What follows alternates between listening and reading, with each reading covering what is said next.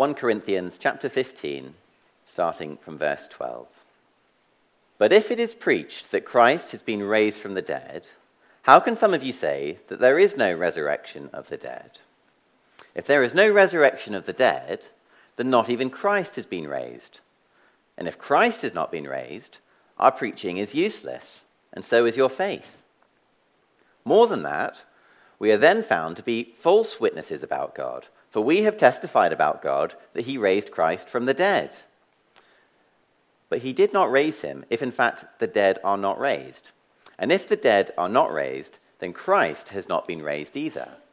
And if Christ has not been raised, your faith is futile, and you are still in your sins. Then those also who have fallen asleep in Christ are lost.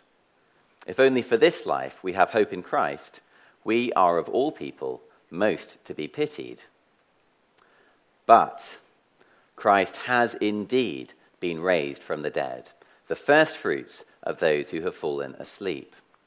For since death came through a man, the resurrection of the dead comes also through a man. For as in Adam all die, so in Christ all will be made alive. But each in turn, Christ the first fruits, then, when he comes, those who belong to him. Then the end will come, when he hands over the kingdom of God, the kingdom to God the Father, after he has destroyed all dominion, authority, and power. For he must reign until he has put all his enemies under his feet. The last enemy to be destroyed is death. For he has put everything under his feet. Now, when it says that everything has been put under him, it is clear that this does not include God himself, who put everything under Christ. When he has done this, then the Son himself will be made subject to him who put everything under him, so that God may be all in all. Now, if there is no resurrection, what will those do who are baptized for the dead? If the dead are not raised at all, why are people baptized for them? And as for us, why do we endanger ourselves every hour? I face death every day. Yes, just as surely as I boast about you in Christ Jesus our Lord. If I fought wild beasts in Ephesus with no more than human hopes, what have I gained? If the dead are not raised, let us eat and drink, for tomorrow we die. Do not be misled. Bad company corrupts good character. Come back to your senses as you ought, and stop sinning. For there are some who are ignorant of God. I say this to your shame. Well, if you've not met a man in our church called Reyes Garcia, he is part of our church family. He's also an assistant professor of structural engineering at Warwick. And part of Reyes' research includes assessing the structural integrity of buildings. I don't know if I'm a bit loud to you guys. I feel a bit loud to me. Super, thank you so much. And I was speaking to Reyes this week about cracks that reveal a weakness. Here's a photo of what I am told is the beam column joint at the corner of a building that Reyes was testing. And if you have a look at this building, you'll see, or this column, you'll see that there's a number of cracks with some numbers written on them, and that's because Reyes and his team were permitted to induce a small earthquake on this building, and it revealed all of these small weaknesses. Then they induced a major earthquake, and this happened. And you see how significant those weaknesses are. Those tiny cracks that you might not have noticed warned that the whole structure would collapse under pressure. In an infinitely greater way, that's how important the resurrection is for Christians. If you don't get the resurrection right, whatever else you build in the name of Christianity will come crashing down on your heads. And when Matthew took us through the first 11 verses of this chapter, Paul explained the certainty of the resurrection. Christians are not interested in fantasy and wish fulfillment. The centrality of the resurrection here in the first 11 verses is rooted on the fact that it was a real event that took place in history, and you can be really sure that it really happened. But there is a difference between saying that and truly understanding what it means in every area of your life. And that's what Paul focuses on in this section.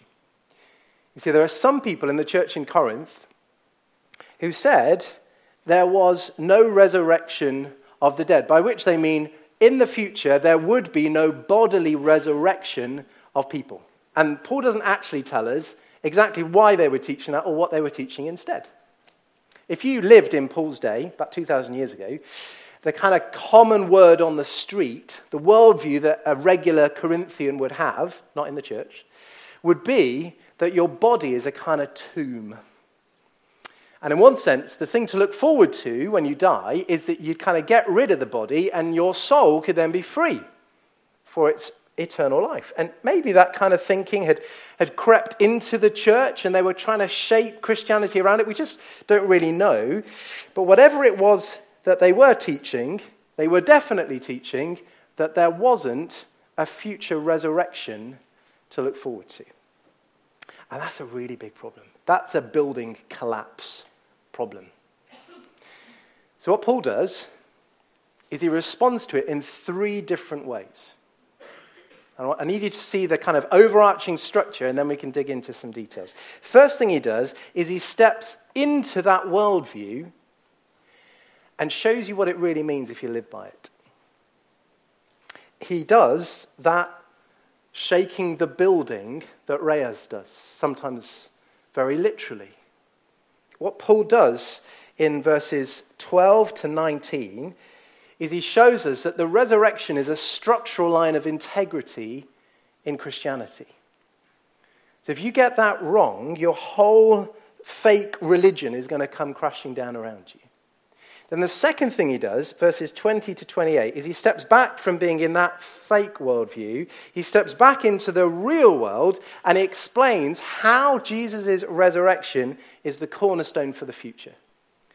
It's the cornerstone for your future if you're a Christian. That's verses 20 to 23. And it's a cornerstone for the future of all things.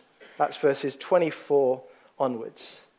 And then the third way he engages with this issue, verses 29 to the end, is he shows the Corinthians that, look, there's all this good thinking that you need to understand, but you also just need to reflect on the fact that you live your life expecting that there's a resurrection. The Corinthians assume that. Paul assumed that. And we assume that. And whatever nonsense and false teaching is going on in Corinth, the ordinary, everyday lives of the people in this church assumed that there would be a bodily resurrection. Now, before you think, well, that's all very interesting, but that has absolutely nothing to do with us whatsoever today, I won't ask for a show of hands, but I wonder if any of you remember the name Dr. John Shepherd. His name kind of hit the news in 2019 when he was appointed the director of the Anglican Centre in Rome. So he was like the Anglicans' ambassador to Roman Catholicism. It's quite a big job. When his appointment was made, the news headline that did the rounds was not that so much as what he said when he was a dean of a church in Australia back in 2008. This is what he said. I watched his talk and wrote it down. This is him, not me. It is important for Christians to be set free from the idea that the resurrection was an extraordinary physical event which restored to life Jesus' original earthly body. Faith in the resurrection of Jesus need not require us to believe in the physical resuscitation of Jesus' earthly body. People who find that concept difficult are by no means excluded from the Christian faith and the celebration of Easter. It's 2008. from a dean in the Anglican Church.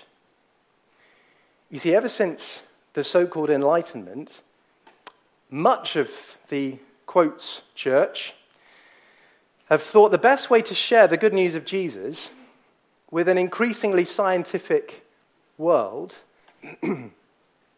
is to strip out all the miraculous bits that make Christianity a hard thing to understand. Because if you can't explain something as miraculous, and there is nothing more miraculous than the resurrection, then maybe it would be best just to not talk about those kinds of things and we can talk about other things. But Paul explained to the Corinthians 2,000 years ago that if you do that, what you're left with isn't Christianity at all. If you remove the resurrection from the Bible, you destroy Christianity as a whole. And that is what we're going to unpack this evening. So the first thing I want us to see is that without a resurrection of the dead, Christianity is dead and buried. Without a resurrection of the dead, Christianity is dead and buried. Paul's first step in responding to all this nonsense is he gets into that worldview and says, so what does this actually look like? To Kill a Mockingbird, still one of my favorite books. Atticus Finch, you can't understand someone until you climb into their skin and walk around for a bit, okay? That's what Paul does. He steps into this worldview and says, so you say there's no bodily resurrection in the world. Well, let's try that worldview on for size. Here are 6 implications that flow from that idea. If there's no resurrection, number 1, Christ hasn't been raised. Verse 13, if there's no resurrection of the dead, then not even Christ has been raised from the dead. Because if God lacks the power to raise the dead, or if it's not his plan to bodily raise people from the dead, then that applies to Jesus just as it applies to anybody else. Because yes, Jesus is fully divine, but Jesus is also fully human. So no resurrection means Jesus is still dead, and that's the end of Christianity right there. Which means, number 2, preaching's useless. Look back at verse 1 of chapter 15. This section is a summary of the whole of the gospel. I want to remind you of the gospel I preached to you. Verse 2, this is the gospel that I preached to you. Here's the message. What's the preaching? What's verses 3 to 8 all about? One thing, the bodily resurrection of Jesus. That's the thing, verse 11, that we preached. And this is what you believed, which means if you deny the resurrection, there is no Christian message to preach. So verse 14, preaching is useless. And it's worse than that. It's worse than that because in the way that Paul and other people have been preaching this message, what they've been saying to people is, God has said that he has found a solution, he has planned a solution for your salvation through the death and resurrection of the Lord Jesus Christ. So, if there's no resurrection, not only is their preaching useless, but thirdly, Christians have lied about God. Verse 15. More than that, we're then found to be false witnesses about God. For we've testified about God that he raised Christ from the dead. But he doesn't raise him if in fact the dead aren't raised. For if the dead aren't raised, then Christ hasn't been raised either. Now, you and I might think that's a bad thing to do. You don't really want to set yourself out as telling somebody this is what God says if he doesn't say it. This man was a Jew. He'd been born and raised in one of the strictest possible understandings of what it means to be a Jew. And right in the center of that was his understanding that to be a false prophet was to risk death. There's no way that Paul would hold himself out to say something this bad because they have lied about God. And not only is that bad news for him, it's bad news for all people because Christians are looking at and relying upon a useless faith. Why? Because they are still dead in their sins. Verse 17. If Christ has not been raised, your faith is futile, for you are still in your sins. If you read through the Bible, God is crystal clear that the wages of sin is death. My wages, your wages. So the only way any of us can avoid the judgment we deserve is if somebody else pays the penalty for our sin in our place. And if Jesus is still dead, he can't be that person. If you've been in church for a while, you may have heard of preachers, speakers talk of the resurrection as God's confirmation, God's guarantee, God's receipt that what Jesus has done is sufficient. And you can believe it completely because, look, he's risen.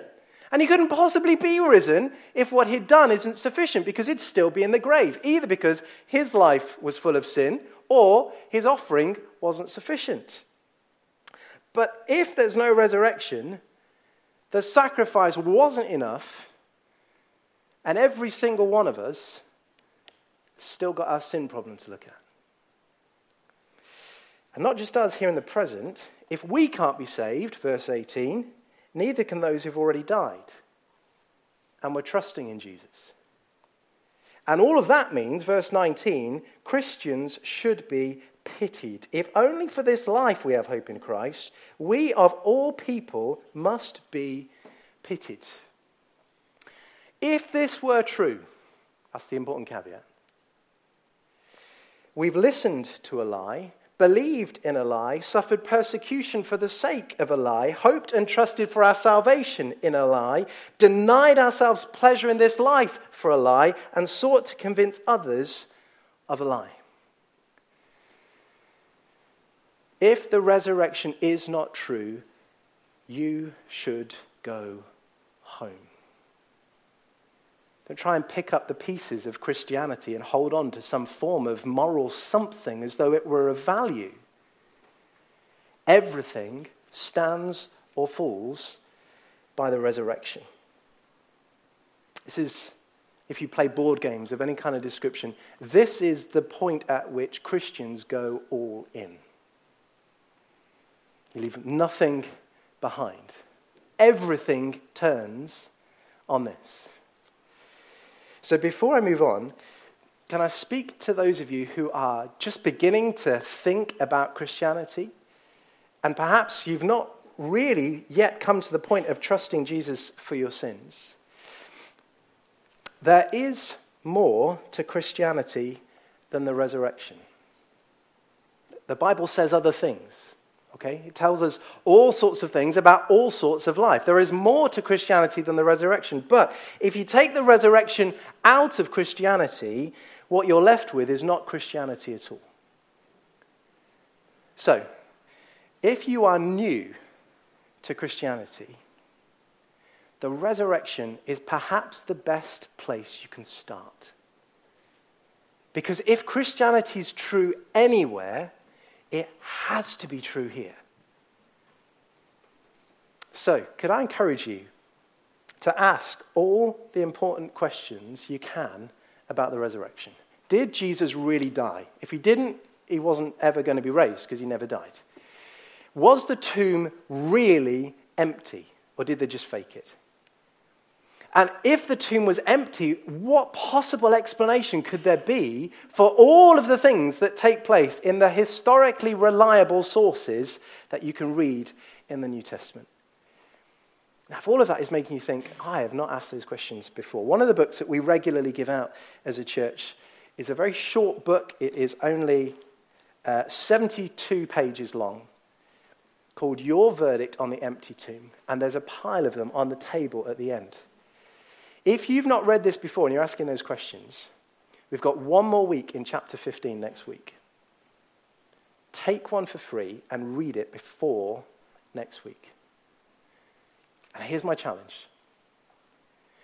If you read it and you're not yet a Christian, I would love for you to tell me what's wrong. Read through this book. It's a challenge, a genuine challenge. If we've placed everything on the truth of the resurrection, I'd love for you to read through this book and think, how could you otherwise explain what's taken place? Now, thankfully, Paul doesn't leave us in that terrifying, hypothetical world of the non-resurrection. Verse 20 begins, "But Christ has indeed been raised from the dead. I love the way that James read that section. Aren't you so thankful for all the but gods and the but Christ as you go through in the narrative of all the different books of the Bible? You've got this record of the mess that we have made of the world, and then a but God or a but Christ. And verses 20 to 28, Paul brings us back to reality, and he says really positively, because of Jesus' resurrection, we know how history will end. That's the second point. Because of Jesus' resurrection, we know how history will end. One of the many wonderful things about the resurrection is not only that it is historically true in the past, it's that it shows us what will happen in the future. Paul describes Jesus' resurrection as the first fruits of those who have fallen asleep. Unless you've kind of got a bit of a fruit or veg patch in your garden or an allotment, that probably doesn't make you very excited. But in Paul's day, when lots more people would have depended hand to mouth on the food that they could grow, the first fruits were a big deal. After all of that sowing and watering and nurturing, you finally got the very beginnings of the first crop. And that first fruit was a guarantee in one sense. It was a pledge. It was a foretaste of the full harvest that is going to come, which meant there was this wonderful practice that God had instilled in his people, that when you came to the first fruits and you finally got those first little tidbits of whatever it was that you were growing, you didn't eat them yourself. You gave them to God. Because there was this wonderful sense of realizing that God is now providing. We give him the best of all that is to come at the beginning, knowing that the full harvest is yet to come. And that is what Paul is saying is how we're to understand Jesus' resurrection. He's the first person to be raised from the dead to everlasting life, not the very first person to be raised from the dead. There are other people in the Bible who were raised from the dead, but then they died again. Jesus is the first person to be raised from the dead to everlasting life. And everything that Paul goes on to say is rooted in the fact that what's happened to Christ then is going to happen to us in the future. So in many ways, verses 21 to 23 are the heartbeat of this whole section. They explain how Jesus' resurrection then is going to apply to us. Because we're so connected to, we're so united to him who is our covenant head, that what he did and does applies to us. Now that can be a bit of a hard thing for us to get our heads around, not least because we don't talk often about having covenant heads or federal heads. So what Paul does is he shows us the contrast. Every single one of us is born as a descendant of Adam. So he is every single man and woman and boy and girl's covenant head by nature. And not only do we inherit our DNA from him and Eve, ever since Genesis 3, we inherit the sinful nature from him. And that nature leads to death, which is where every single one of us and all of our friends and family and neighbors and every single person born and left to ourselves is. And we can't do a single thing about it on our own. But God can. God can rescue you from the kingdom of darkness and bring you into the kingdom of the Son he loves. He can unite you to Christ. In verse 23, he uses the language of belonging to him. He can make you so connected to Jesus, just as you were to Adam, and you suffered what he suffered, that you receive and are blessed by everything that comes from being in Christ. So instead of being in Adam and dying, you can be in Christ and live. Which is the most amazing news that you're ever going to hear, but it's also not something you experience right now. And for so many of us, that creates a rub that we can find hard to explain. It's now 2,000 or so years since Paul wrote this letter, when he tied our eternal future to what happened to Jesus. But you think of all of the billions of Christians who have died since then. What's God doing in the gap, is my question. Has he just turned his back on his people for all of that period and will do until Jesus returns? Verse 23 onwards, Paul explains God's reason for what appears to us to be a delay. It's not that God's walked away and turned his back on us. He is actively bringing all his enemies under his authority and rule. That's verse 24. In this final period between Jesus' resurrection and his return, God is, present tense, exercising his judgment over all dominion and power and authority that are against him to prepare for the great day of judgment. He's patiently working out his justice in the world. He is overruling all of the evil and the wickedness and the suffering that we are seeing unfold on our news feeds, so that when his Son returns, every eye will behold unimpeachable justice.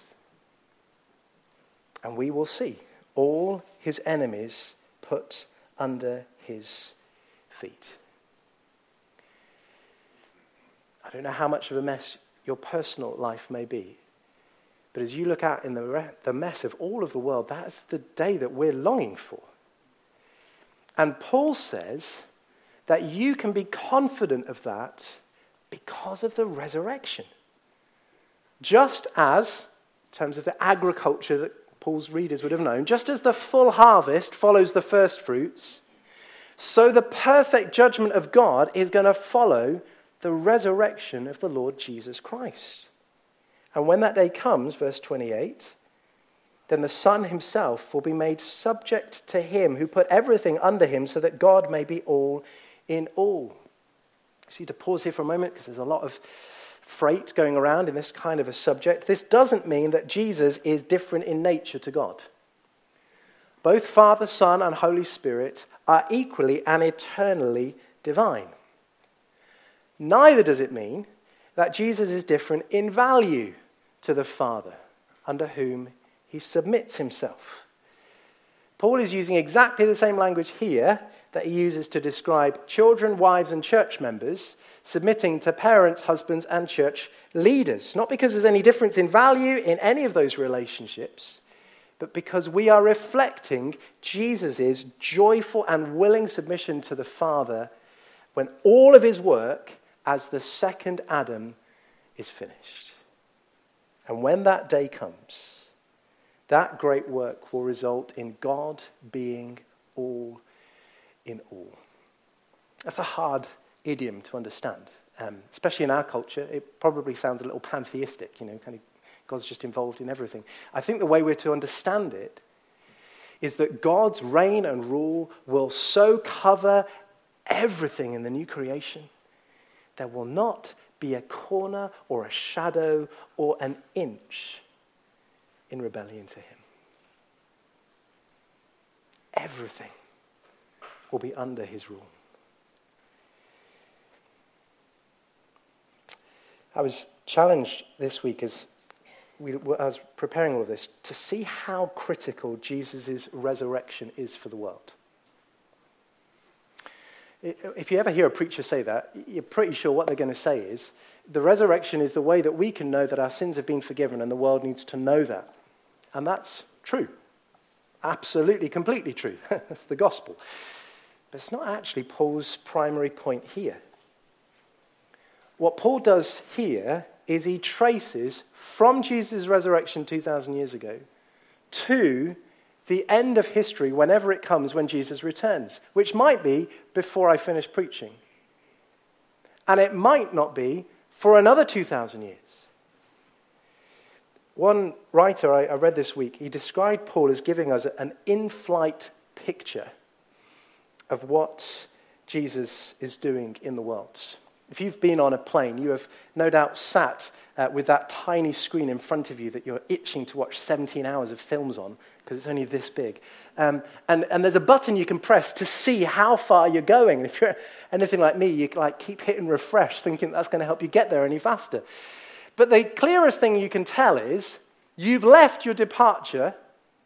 You haven't yet landed, but you're not going anywhere. You're going to a particular destination and you're going to arrive. That's what Paul tells us about the whole of human history, and it's rooted in the resurrection of Jesus Christ. We are in the middle of the flight. And human history is not just going anywhere. You can look at all of the mess and the carnage and the inhumane suffering in this world that drives you to tears during the course of this week and be tempted to think, this world has gone and run amok, and God is nowhere to be seen. But that's not what the Bible teaches. The plane of human life is still on the very flight plan God has chosen. And when Jesus returns, he will land the plane of history for good. All his enemies will be put under his feet. That day has not yet come, but it is not in doubt. Justice will come. Which means for every single one of us, the most important question is whether we are ready for Jesus' promises that all who belong to him and are in Christ will be made alive. Will that include you? Are you ready for his return, not because your life is good enough, but because you're united to Jesus? Now, all of that is a glorious vision of the future, and it is an amazing outworking of the resurrection, but at times it can feel a bit overwhelming too, can't it? It's also big and cosmic and universal, and at least for little Jim's mind, that's all a little bit too much. So what Paul does is he earths his final argument. You've got these people saying in Corinth, there is no future resurrection of the body. And Paul's already shown us that denying the resurrection destroys Christianity. And he's shown us that the resurrection gives us confidence in how history will end. And his final argument is a very personal one. He says, thirdly and finally, our lives assume and long for eternity. Church in Corinth, verse 29, they baptized the dead. And we have no idea what that means. Over the course of church history, I think I'm right in saying there are between 30 and 40 different interpretations of what was going on. And you can read any of them and be more persuaded by whichever one you think is more convincing. The honest answer is not only that we don't know, but we don't need to know.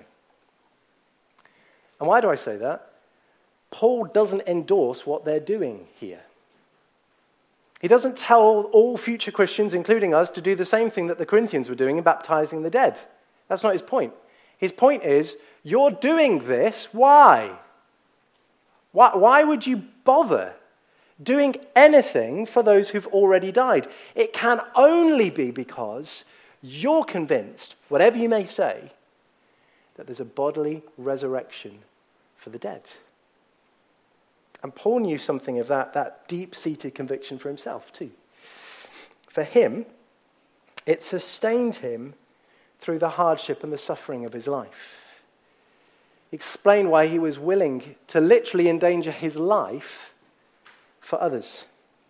Now, verse 32, he talks about fighting wild beasts in Ephesus. I don't think that's a description of actual wild beasts. Of course, in his day, Christians were often thrown into an arena to be killed by wild beasts. But remember, Paul's a Roman citizen. So he should never have been subjected to that kind of terror, which he probably, statistically, wouldn't have survived either. I think what he's doing is picking up on some Old Testament language to use it as a metaphor for suffering and persecution from all of the people in Ephesus who are opposed to the gospel. And he's looking back on all of that saying, what on earth would possess you to suffer all of that if there wasn't any truth in an eternal life to come? Why would you endure all of that victimization and persecution and suffering and opposition and not just do what the ancient proverb says? Eat, drink, and be merry, for tomorrow you die. But if Jesus is risen, and if, by faith in him, men and women and boys and girls can be united to him and raised to eternal life themselves, then isn't that worth whatever suffering may come? That's what Paul's looking back on. All of his experience is showing us the centrality of the resurrection. It's the heartbeat of Christianity. It explains our hope for the future, and it's what we long for in the present. The more this passage worked on my heart this week, I've been convicted of two things. And the first is, and in one sense it seems to come out of the blue in verses 33 to 34, but what Paul says is we need to see how important our friends are. It's a bit strange when you think about the enormity of the subject of the resurrection that Paul spent all of this time explaining. What he does is he goes back to verse 12. Verse 12, some of you are teaching. And he comes back to that influence in verses 33 and 34. And he says, with the same people in mind, don't be misled. Bad company corrupts good character. You know, the devil has an unending playbook to hinder and harass you in your Christian life. And one of the ones that we might miss is his way to pull us from the gospel through the friendships that we keep. Your friends may well be professing Christians. They might even go to your CU or be attached sometimes to a church, maybe even this church. But if they are teaching things that are false and ungodly, it is better to end a friendship than drift into sin. The second thing that I have been convicted by is we need our lives to be gripped by eternity. Look at verses 30 to 32 afresh. Paul is so gripped by eternity that he was willing to put his whole life on the line in order that other people would hear about Jesus. Now, I'm a preacher, and I get to preach to a largely Christian gathering at least once a week. Let me tell you what my Monday looks like. My Monday, by contrast to Paul, looks a bit more like one of those modern cars that has collision avoidance software built in. And I can see some awkward conversation coming my way, and all the sensors in my body fire off, and I swerve to avoid a conversation, an opportunity, a difficult subject.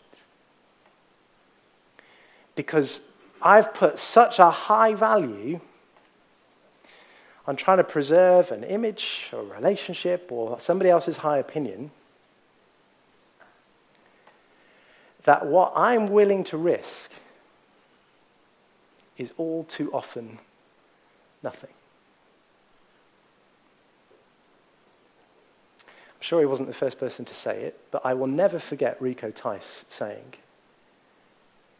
that perhaps our greatest problem in evangelism is we think too much of how our friends will think of us today than we do of how God will think of them on the day of judgment.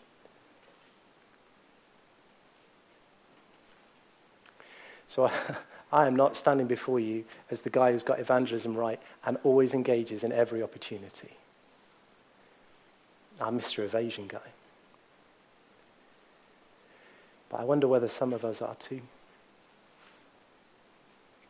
And I wonder whether we need to hear the conviction that had so gripped Paul's heart that he would go and go again and go again, even if those opportunities could result in his death, in order to ensure that others would hear that Jesus is raised from the dead. And you can know it too.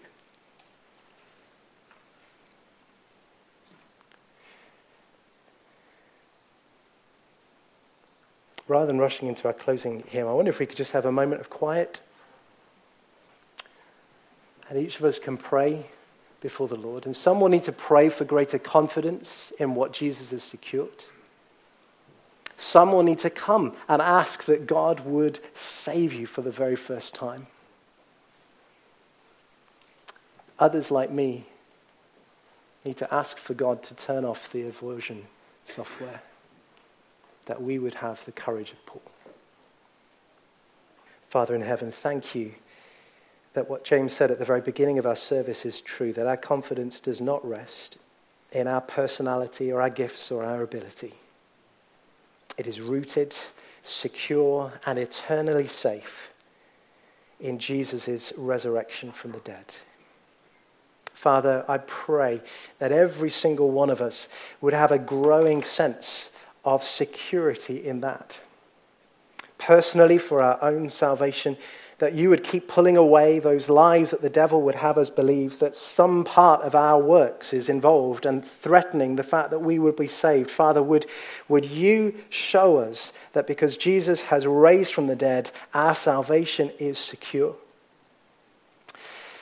But Father, would you also help us to see that until men and women and boys and girls trust in Jesus, their eternal future is not secure. And would you so grip our hearts by the reality of eternity that we would joyfully give and give and give again, that others would hear and respond to him.